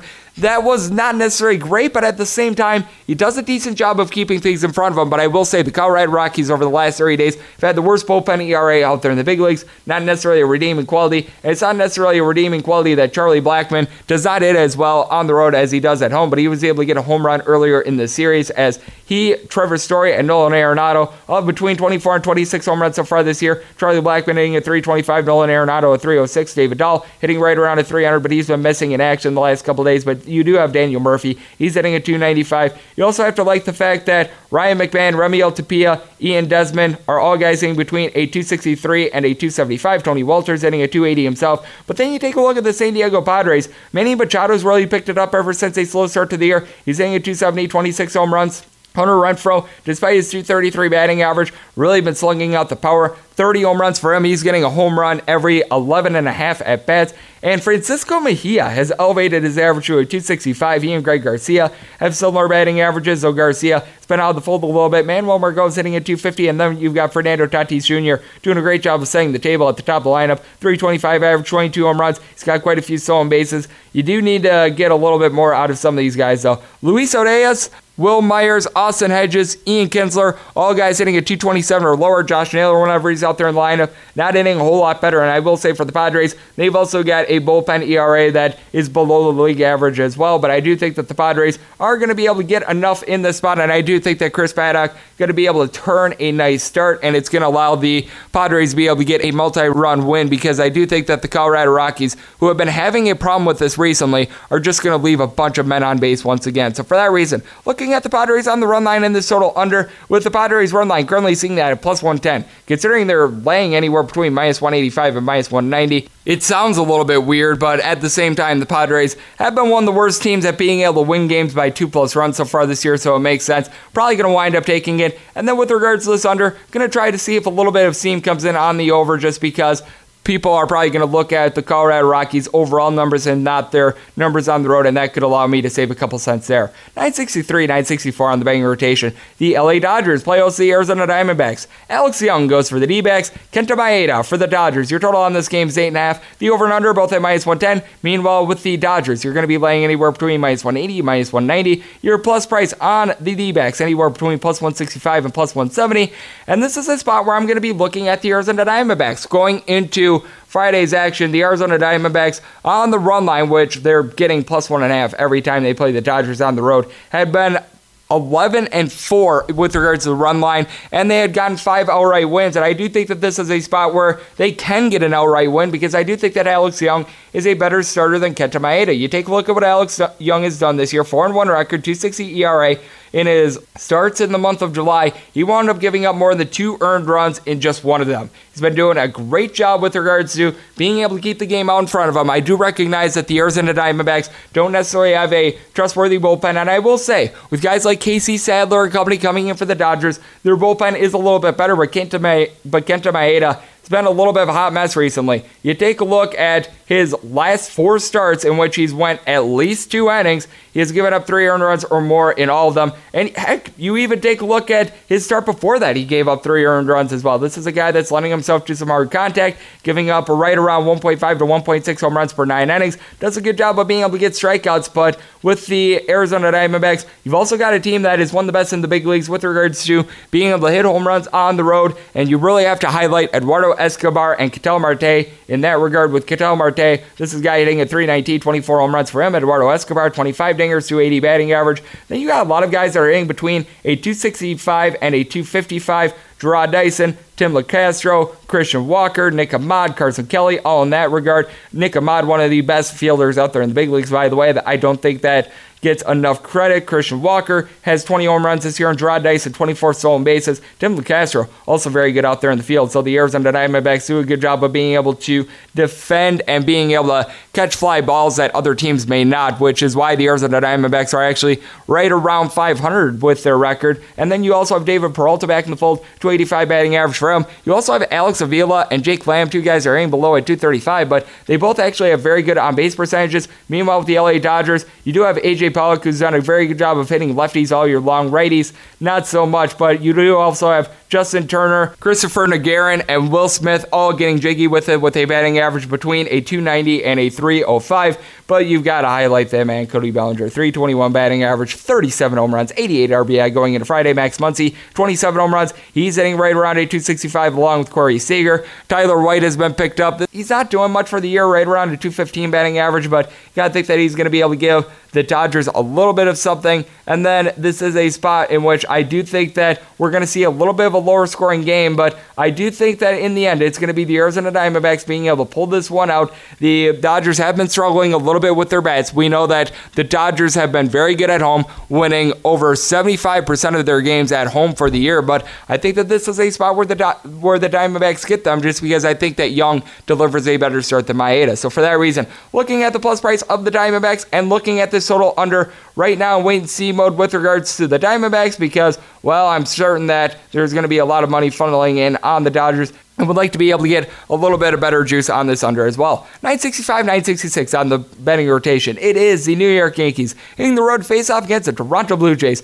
Jacob Waguespack goes for the Blue Jays. Meanwhile, Masahiro Tanaka goes for the New York Yankees. Your total on this game is 11. Under is anywhere between minus 115 and minus 120. The over is anywhere between even and minus 105. If you're looking at the Yankees, laying anywhere between minus 160 and minus 165. Plus price on the Toronto Blue Jays anywhere between plus 150 and plus 152.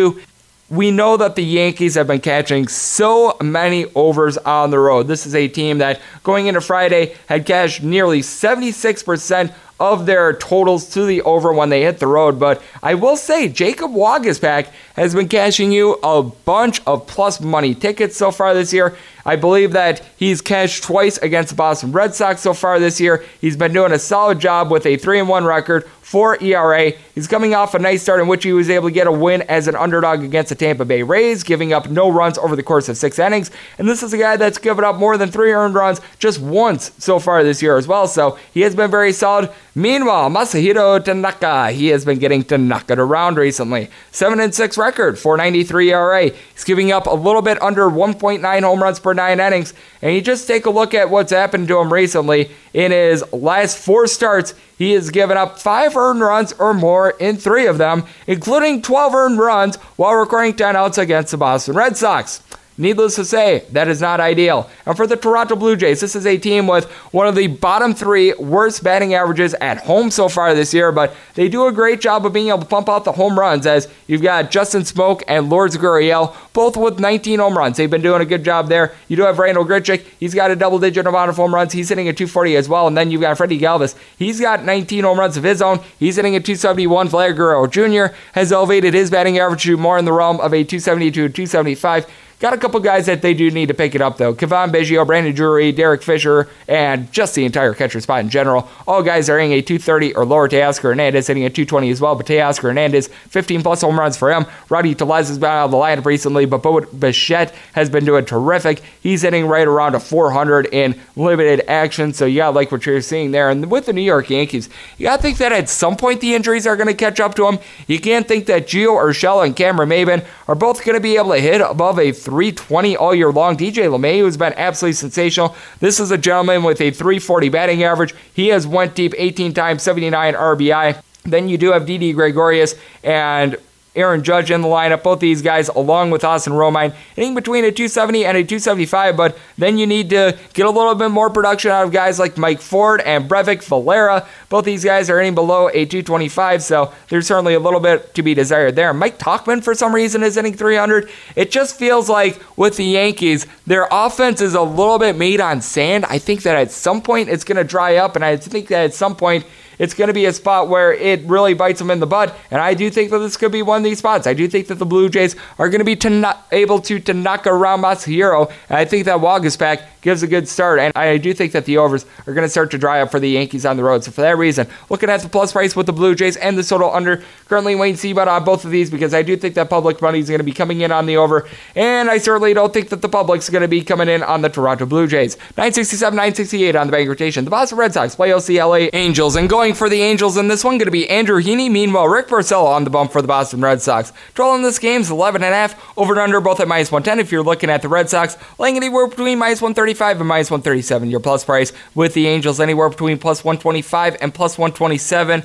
And we do know that Rick Porcello, not quite as great as his record would indicate. Andrew Heaney, meanwhile, he's been doing a great job of getting swings and misses, but the LA Angels, going into their game on Friday against the Boston Red Sox, had lost 10 out of their last 12 games, and this is a team that's been very rudderless. Both these teams have certainly not been doing a great job with their bullpen, but for the LA Angels, Andrew Heaney is a guy that certainly does have electric stuff. As you take a look at his strikeouts per 9 innings, right around 11, but this is also his first start since mid-July, as he made only 2 starts in July. Actually went 9 1/3 innings, giving up a total of 4 runs against the Houston Astros in both starts. So obviously not a bad showing there, but this is a guy that is rusty. Meanwhile, with Rick Porcello, 5.54 ERA, and yet he's got a 10-8 record. I don't know how, and I don't know why. This is a guy that's giving up just under 2 home runs per 9 innings. I will say his last start was very good, giving up 1 run to the Kansas City Royals over the course of 6 innings, but you take a look at his previous 7 starts, he had given up at least 3 earned runs in every one of them.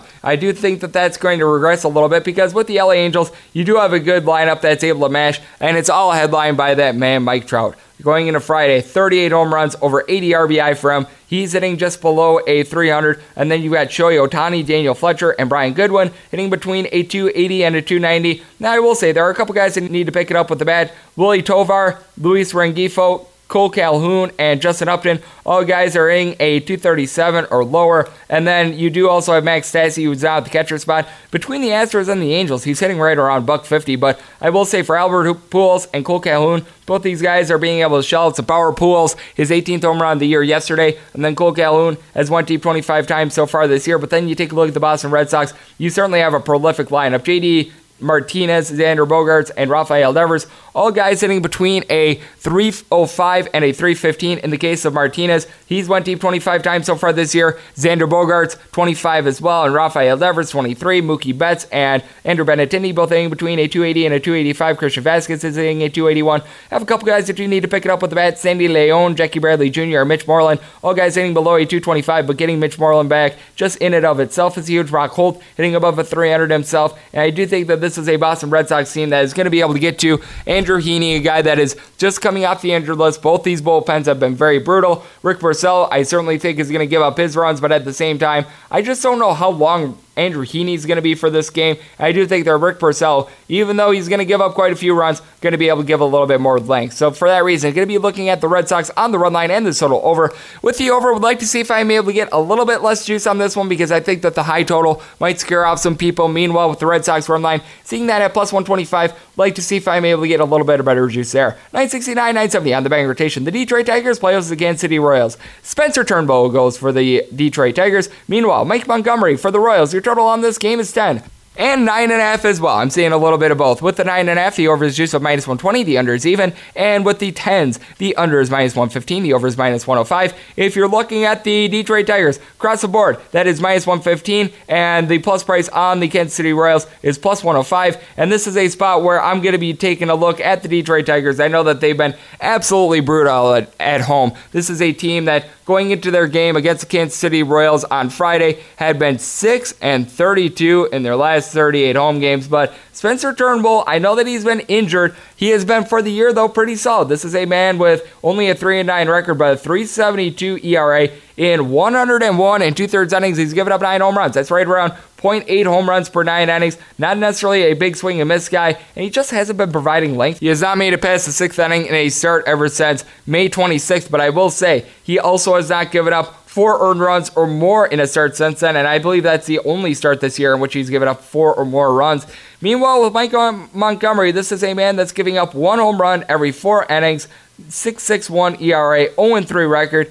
He, too, not giving a whole lot of length right now, as he has not went past the 5th inning in any of his starts so far this year, and he has been blasted in just about all of them. With the Detroit Tigers, you got a team that is not providing a whole lot of offense, so I will say in recent days it has been a little bit better. You do have Miguel Cabrera and Harold Castro, both guys with a pretty solid batting average. They're both hitting right around a 285. Brandon Dixon has been solid for the team as well, 262 batting average. He's got 14 home runs to lead the team. Victor Reyes, Nico Goodrum, a pair of guys are in between a 244 and a 250, and Jody Mercer now hitting a 245 as well. But then you got the famine bets: Darwell Lugo, Travis Demerick, Gordon Beckham, Grayson Greiner, Jake Rogers. The list goes on and on and on of guys that are hitting at 225 or lower.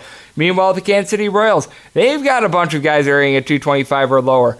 Billy Hamilton, Ryan O'Hearn, Bubba Starlin, Nicky Lopez, Cam Gallagher, who's actually now hitting at 235, so I've got to give him credit. He's now hitting at 235, but Chris Owings is not, Lucas Duda. They've got a lot of guys that are struggling, but Hunter Dozier now has 20 home runs. He's hitting at 285. Chester Cuthbert, more in the realm of a 290. Alex Gordon is hitting at 270. He's done a good job of getting on base. Whit Merrifield hitting above 300 himself. And then you've got like the fact that Jorge Soler has done a great job, 31 home runs for him, 250 batting average. And I do think that there is a little bit more to be had with the Detroit Tigers bullpen than that of the Kansas City Royals. The Royals wound up having to start Jorge Lopez in a game a few days ago, and he did not make it past the 2nd inning. So this is a Kansas City Royals bullpen that, for one, is just not very good in general, and 2, doesn't give great length in general. I do think that Turnbull, even though he hasn't really been going past the 6th inning recently, I think he's going to be able to give some length in this one. So for that reason, going to be going with the Detroit Tigers in the spot, and I'm going to be going with this total under just because both these teams don't have a lot of offense going. Would like to see if I'm able to get this total unjuiced, so I'm in wait-and-see mode there. Meanwhile, I'm seeing a little bit of money coming in on the Kansas City Royals, so also waiting on that. 971, 972 on the betting rotation. The Houston Astros hit the road to face off against the Baltimore Orioles. Aaron Brooks, no, not the former NFL quarterback, goes for the Baltimore Orioles. Adon Sanchez for the Houston Astros. Your total on this game is 11. The under is just a minus 120. The over is even. If you're looking at the Astros, laying anywhere between minus 250 and minus 260, plus price on the Baltimore Orioles, plus 220 across the board. And this is a spot where I would probably rather have Aaron Brooks the quarterback rather than Aaron Brooks the Baltimore Orioles starter. I will say for Aaron Brooks, in the 2 starts in which he went fewer than 3 innings, and the Baltimore Orioles took the wholesale approach, they were very good in those. Ever since they've lengthened out Aaron Brooks, well, he hasn't necessarily been good. In his last 4 starts, he's wound up giving up 3 earned runs or more in 3 of them, and he has not went past the 5th inning in any of them, and we've seen the Baltimore Orioles bullpen work.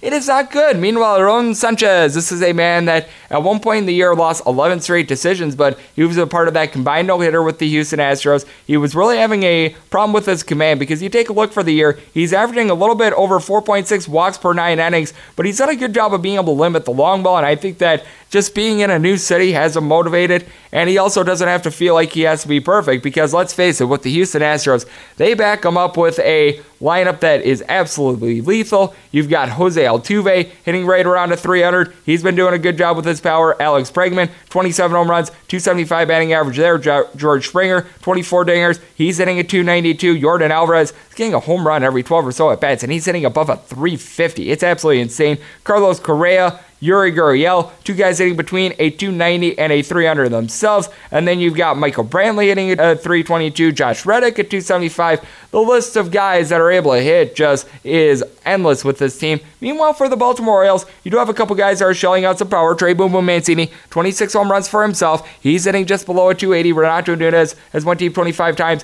243 batting average. Hanser Alberto and Anthony Santander are both hitting a 295 or greater. Jonathan Villar and Pedro Severino hitting between a 265 and a 275, but then you got the guys that really need to pick it up. Stevie Wilkerson, Jace Peters, Richie Martin, and Chris Davis are all guys hitting a 230 or lower, and who knows if we're ever going to see Chris Davis again after he had that kerfuffle with his manager a few days ago. So needless to say, he had to hide after that one. Hopefully you guys like that joke. And this is a spot where I do have a lot of faith in the Houston Astros bullpen as well. It's one of the best out there in the big leagues, and they're facing off against a Baltimore Orioles team that, let's face it, just absolutely pathetic at this point. So for that reason, going to be looking at the Houston Astros on the run line and the total under. Already locked in the total under. It began at 11. I'm seeing it tick down with regards to the juice, so I just jumped on it. Meanwhile, the Astros run line, that is currently minus 170. Certainly looking to see if I'm able to lay a little bit less juice, if at all possible there. 973, 974 on the regular rotation. The Minnesota Twins are going to be playing also Cleveland Indians. Adam Plutko goes for the Indians. Jake Odorizzi for the Minnesota Twins. Your total on this game is 10. The over is anywhere between... The over is minus 120. The under is even. If you're looking at the Cleveland Indians, you are going to be getting a plus price here. That is plus 130 to plus 135. Meanwhile, if you want to lay it with the Minnesota Twins, minus 145 across the board. And Jake Odorizzi had a very good start to the year. That is up until mid-June. Ever since mid-June, and over 50% of his starts, he's been giving up 4+ earned runs per start. It's not necessarily went well for him. In his last start, he wound up only giving up 1 earned run. So he has certainly had some flashes, but I actually do like what I'm seeing out of Adam Plutko recently. This is a man with a 4-2 record, 4.55 ERA. Does not have great swing and miss stuff, but in his last 3 starts, he's been pretty good. He's given up a combined 5 runs over those 3 starts. He's won at least 5 innings in all of them, and he's been doing a good job of just being able to keep the game out in front of him. His big problem early was the deep ball. He is still giving up right around 2+ home runs per 9 innings, but then you take a look at Jake Odorizzi. This is a guy that, even though he's not giving up a lot of home runs, he is getting hit for a lot of runs. We saw that against the New York Yankees a few weeks ago,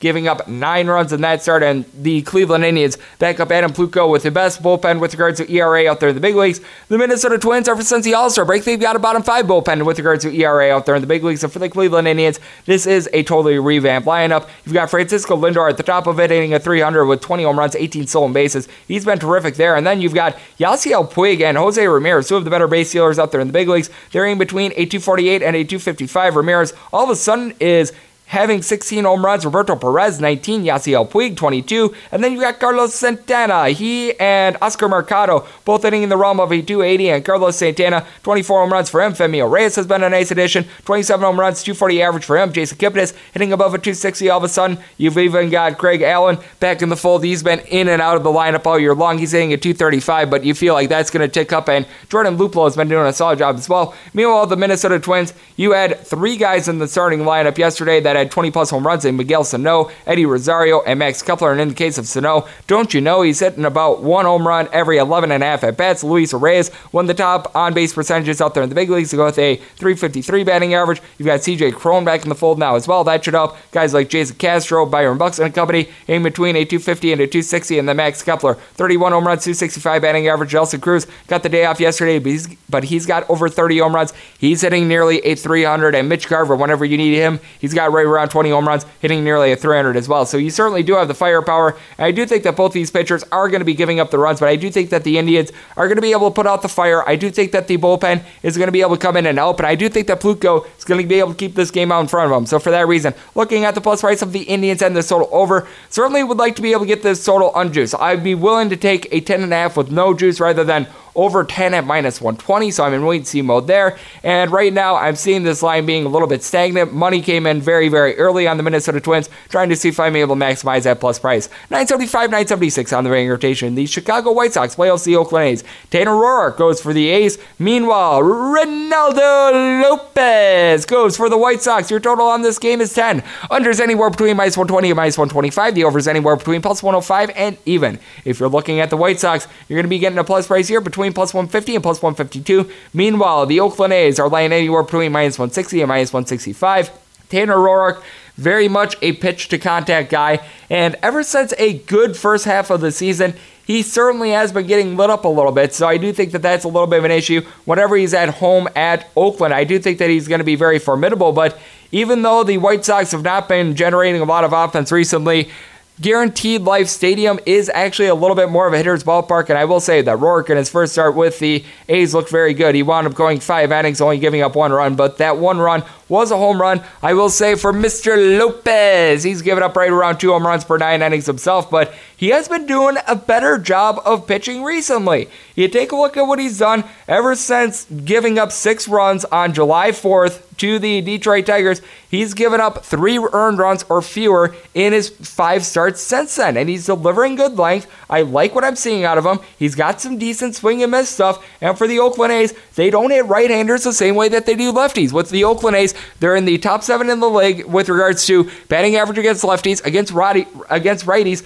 bottom 5 in the league. So I do think that is glaring. And with the Oakland A's, you just have a whole bunch of guys that are in between a 245 and a 255. Matt Chapman, Matt Olson, Mark Canha, Chad Pinder, Steven Piscotty, Dustin Garneau, all in that neighborhood. Jurickson Profar is only hitting at 210. Chris Davis has just been a hot mess all year long. He's hitting at 230. His power has not necessarily been there. But I will say for Matt Chapman, 25 home runs for him. Matt Olson getting a home run every 12 or 13 or so at bats. He's got 22 of them for the year. He apparently likes Taylor Swift because that song 22 is one of my favorites. But one of my favorites as well at the top lineup is Marcus Semien, 275 batting average for him. Meanwhile, with the Chicago White Sox, this team is certainly reeling on offense. This is a team that's averaging right around 3.5 runs per game ever since the All-Star break. They've got 97 total runs in their last 28 games, so that is certainly not going well. But you do have a bunch of guys that are doing a solid job of being able to get on base. You've got Lourdes Garcia, Ryan Goins, James McCann, and John Jay, all in between a 288 and a 303. Tim Anderson is back in the fold. He doesn't walk a lot, but 326 is his batting average, so he's been doing a solid job there. Then you've got Eloy Jimenez and Ryan Cordell in the outfield, hitting between a 230 and a 235.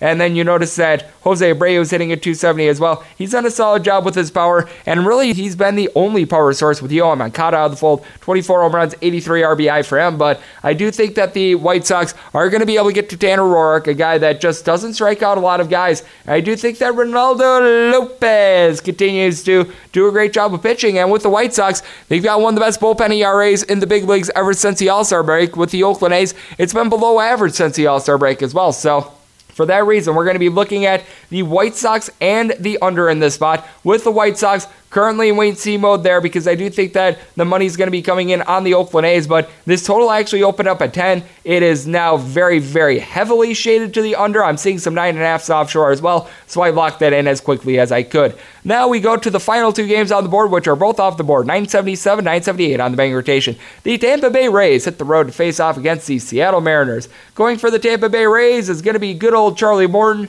As of right now, the Seattle Mariners have yet to settle on who will open the game, so for that reason, this game is presently off the board. With the Seattle Mariners, it looks like it is going to be Tommy Milone, and he is going to be the bulk guy in this spot, and for Tommy Milone, he got off to actually a pretty nice start to the year, but he has been getting shelled recently. He's giving up right around 1.75 home runs per 9 innings. I will say his last 2 starts have not been bad. He wound up going 5 innings in each of them against the Astros and the Tigers, giving up 2 runs apiece. But you take a look at the previous 4 starts, he wound up giving up 5 earned runs or more in 3 of them, and in the other start, he only got 7 outs against the LA Angels, so didn't do a lot there. And when I say starts with Tommy Milone, I mean, and I quote, bulk appearances. It's one of those things that it's confusing. Meanwhile, with Charlie Morton, what's not confusing is the fact that this man is getting strikeouts. 12-4 record, 2.77 ERA. He's done a great job of being able to limit the hard contact. He's given up 4 earned runs or more just 3 times ever since the beginning of April, so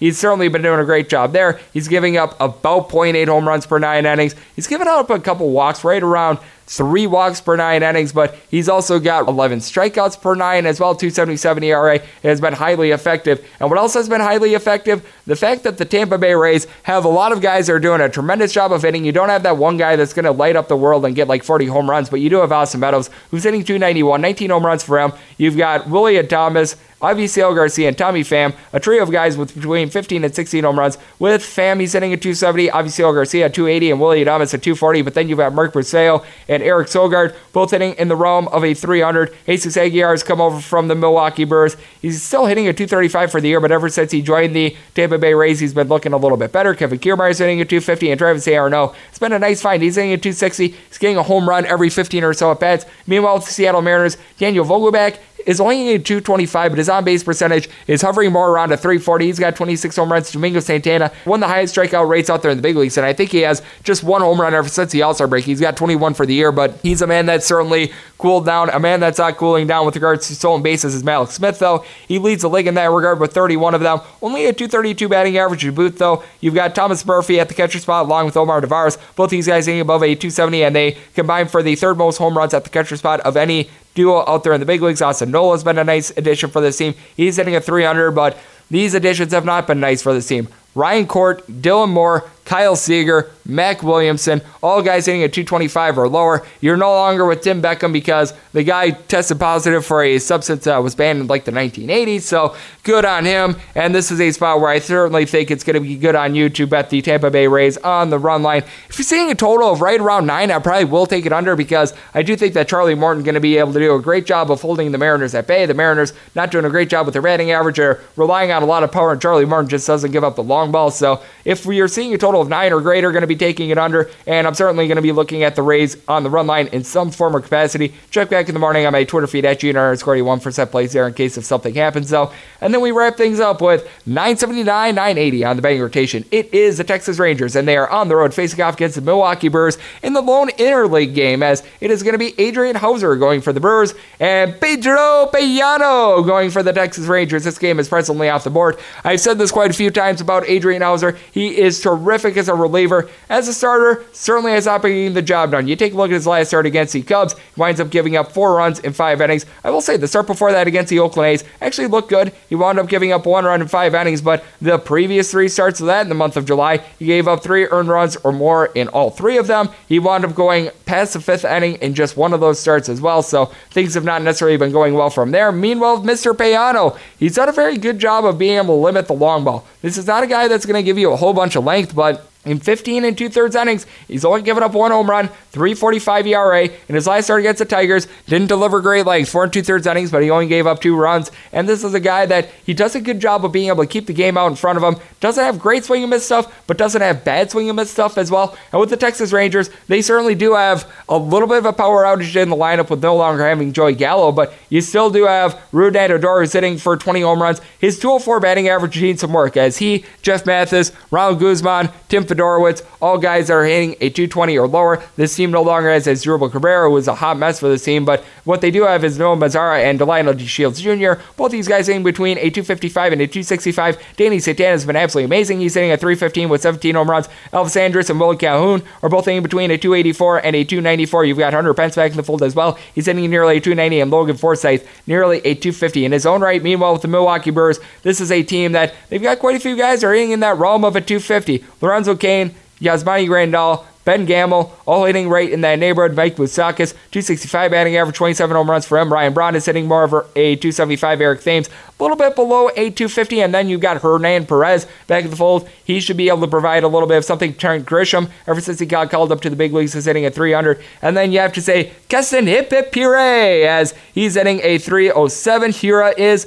You had to also take note that Christian Yelich was out of the fold yesterday, so plays on this game is going to be affected a little bit based on Christian Yelich because that man is a bad man. You take a look at what he's done this year, 336 batting average, 39 home runs, 84 RBI. We also do know this about the Texas Rangers. They're 23 and 34 with regards to their road record, bottom 3 batting average in the big leagues with regards to being able to hit against right-handers, so that is something that comes into play, but Adrian Hauser just has not been good as a starter in general. If Christian Yelich is out of the lineup and you're getting a plus price with the Texas Rangers, we'll probably have to consider it. The Milwaukee Brewers seem to be doing a little bit of a better job in their bullpen, and I will say that Drew Pomeranz actually has been a little bit of a decent addition, but the Texas Rangers also getting some decent pitching themselves as all their games went under in that Cleveland Indians series. But as always, check back in the morning on my Twitter feed at GNR_1 for set plays there, and that's also where you can ask a question if you haven't for this fine podcast. If you like what you're hearing from this fine podcast, you can subscribe on Apple Podcasts, Google Play, Spotify, Stitcher, and TuneIn. A big thanks to our man Dan Ryan Zaborski of Fangraphs for joining me in the second segment, and let's make today a successful, profitable, and fun one. I'll talk to you guys once again tomorrow. Thank you so much for tuning in.